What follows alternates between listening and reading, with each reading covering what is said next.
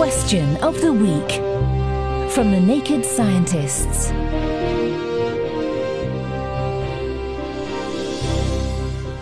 Hello, welcome to Question of the Week. I'm Adam Murphy, and this week I've been trying to get a hole-in-one with this question from Darren. Golf balls are dimpled to disrupt the air around the ball. As far as I can gather, this reduces the drag and allows them to fly further than they would if they were perfectly round. Why do we not see dimpled cars, aircraft and trains? If this effect is so effective for golf balls, why not use it on Formula One cars, for instance?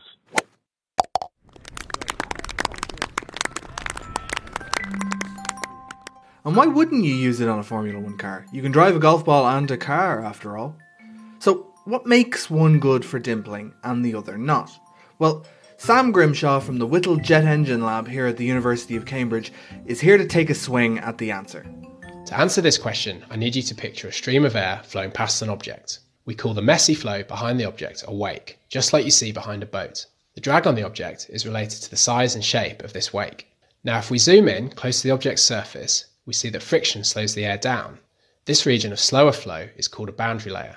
If the overall flow is relatively slow and the object's small, then the viscous nature of the air makes the boundary layer flow smooth. This flow struggles to follow a curved surface, so for a sphere, the air leaves the surface about halfway around, producing a large wake and lots of drag. Imagine dragging your hand through some water. If you go with your palm first, you're going to make a big wake and you're going to feel a lot of pushback. But if you use the thinner edge of your hand, you're going to chop through the water a lot easier and make a much smaller wake. So because this ball isn't a sleek streamlined shape, the air can't follow it all the way around, it makes a big giant wake behind it and pulls it back. Now, if only there was some way to mess that big wake up. For fast flow, past a large object, the boundary layer becomes churned up or turbulent. This type of flow follows the surface of the sphere better, so the flow travels further around, giving a smaller wake and reduced drag. A golf ball, which is small but fast, is delicately balanced between these two behaviours. A smooth golf ball tends to have the smooth type of boundary layer, resulting in a large wake and high drag. However, dimples disturb the flow just enough to make the boundary layer turbulent, reducing the drag and allowing you to hit the ball further. For a car or train, which are quite fast and very large compared to a golf ball, the boundary layer is turbulent anyway, so dimples have little effect. That's a shame. I'd like to see a dimpled Formula One car, personally. Well, thanks to Sam for that answer, and thanks also to Evan AU and Janice on the forum who came to similar conclusions.